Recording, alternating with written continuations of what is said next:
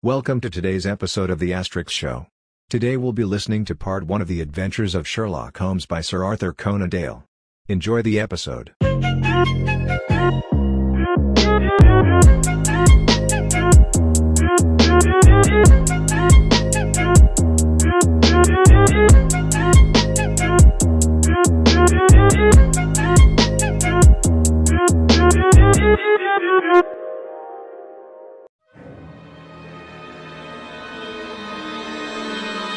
To Sherlock Holmes she is always the woman. I have seldom heard him mention her under any other name. In his eyes she eclipses and predominates the whole of her sex. It was not that he felt any emotion akin to love for Irene Adler.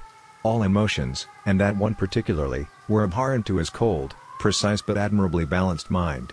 He was, I take it, the most perfect reasoning and observing machine that the world has seen, but as a lover he would have placed himself in a false position. He never spoke of the softer passions, save with a jibe and a sneer. They were admirable things for the observer, excellent for drawing the veil from men's motives and actions. But for the trained reasoner to admit such intrusions into his own delicate and finely adjusted temperament was to introduce a distracting factor which might throw a doubt upon all his mental results. Grit in a sensitive instrument, or a crack in one of his own high-power lenses, would not be more disturbing than a strong emotion in a nature such as his. And yet there was but one woman to him, and that woman was the late Irene Adler, of dubious and questionable memory. I had seen little of Holmes lately. My marriage had drifted us away from each other. My own complete happiness, and the home-centered interests which rise up around the man who first finds himself master of his own establishment, were sufficient to absorb all my attention, while Holmes, who loathed every form of society with his whole bohemian soul, remained in our lodgings in Baker Street, buried among his old books, and alternating from week to week between cocaine and ambition, the drowsiness of the drug, and the fierce energy of his own keen nature. He was still, as ever, deeply attracted by the study of crime, and occupied his immense faculties and extraordinary powers of observation in following out those clues, and clearing up those mysteries which had been abandoned as hopeless by the official police. From time to time I heard some vague account of his doings, of his summons to Odessa in the case of the Trepoff murder, of his clearing up of the singular tragedy of the Atkinson brothers at Trincomalee, and finally of the mission which he had accomplished so delicately and successfully for the reigning family of Holland. Beyond these signs of his activity, however, which I merely shared with all the readers of the daily press, I knew little of my former friend and companion. One night, it was on the 20th of March, 1888, I was returning from a journey to a patient, for I had now returned to civil practice, when my way led me through Baker Street. As I passed the well-remembered door, which must always be associated in my mind with my wooing, and with the dark incidents of the study in scarlet, I was seized with a keen desire to see Holmes again, and to know how he was employing his extraordinary powers. His rooms were brilliantly lit, and, even as I looked up, I saw his tall, spare figure pass twice in a dark silhouette against the blind. He was pacing the room swiftly, eagerly, with his head sunk upon his chest and his hands clasped behind him. To me, who knew his every mood and habit, his attitude and manner told their own story. He was at work again. He had risen out of his drug-created dreams and was hot upon the scent of some new problem.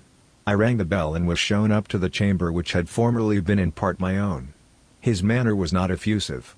It seldom was, but he was glad, I think, to see me.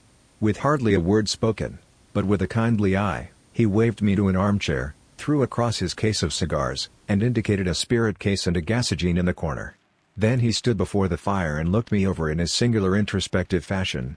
"Wedlock suits you," he remarked. "I think, Watson, that you have put on 7.5 pounds since I saw you." "7," I answered. "Indeed, I should have thought a little more. Just a trifle more, I fancy, Watson. And in practice again, I observe. You did not tell me that you intended to go into harness. Then, how do you know? I see it, I deduce it. How do I know that you have been getting yourself very wet lately, and that you have a most clumsy and careless servant girl?" "My dear Holmes," said I, "this is too much. You would certainly have been burned, had you lived a few centuries ago.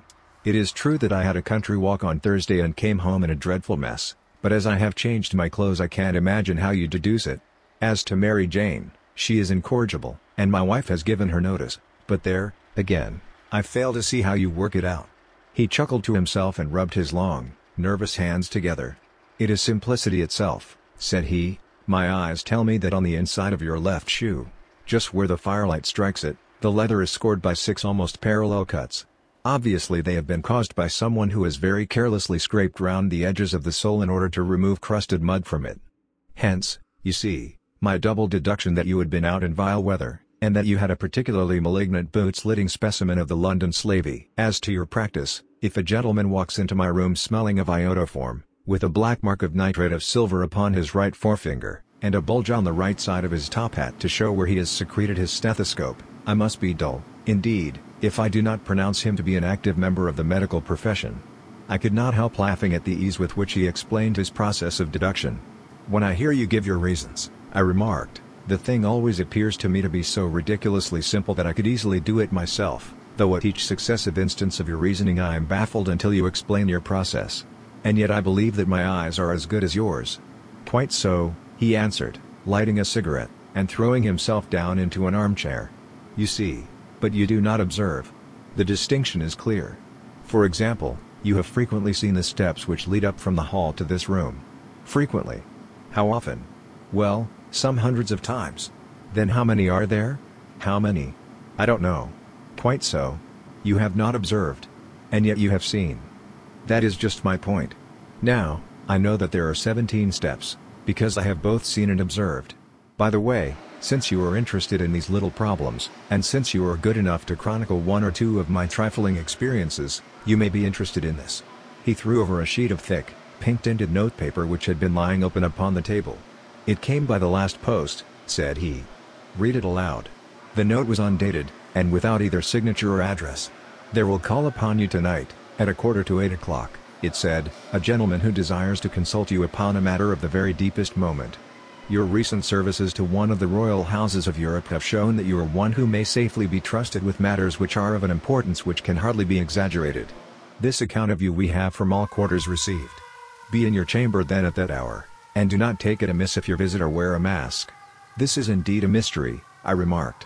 What do you imagine that it means? I have no data yet. It is a capital mistake to theorize before one has data. Insensibly one begins to twist facts to suit theories, instead of theories to suit facts. But the note itself. What do you deduce from it? I carefully examined the writing, and the paper upon which it was written. The man who wrote it was presumably well-to-do, I remarked, endeavoring to imitate my companion's processes. Such paper could not be bought under £0.50 a packet. It is peculiarly strong and stiff. Peculiar, that is the very word, said Holmes. It is not an English paper at all. Hold it up to the light. I did so, and saw a large E with a small g, a P, and a large G with a small t woven into the texture of the paper. What do you make of that? Asked Holmes. The name of the maker, no doubt, or his monogram, rather. Not at all. The G with the small t stands for Gesellschaft, which is the German for company. It is a customary contraction like our co. P, of course, stands for papier. Now for the egg. Let us glance at our Continental Gazetteer. He took down a heavy brown volume from his shelves. Eglo, Eglinitz, here we are, Egria. It is in a German-speaking country, in Bohemia, not far from Carlsbad. Remarkable as being the scene of the death of Wallenstein, and for its numerous glass factories and paper mills.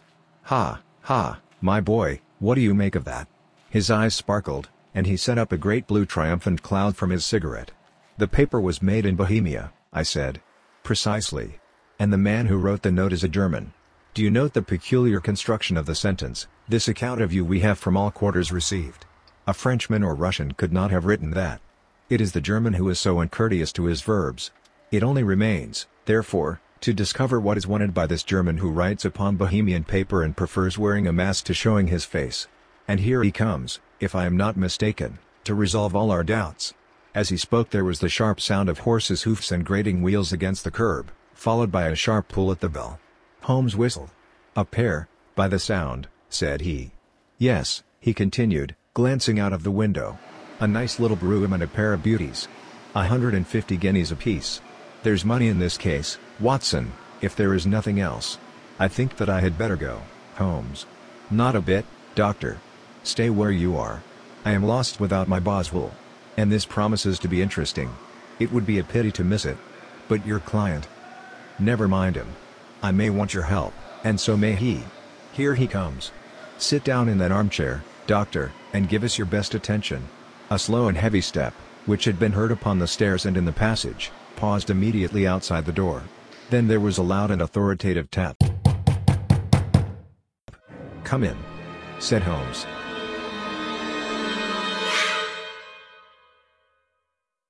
The story will continue in the next episode of the podcast.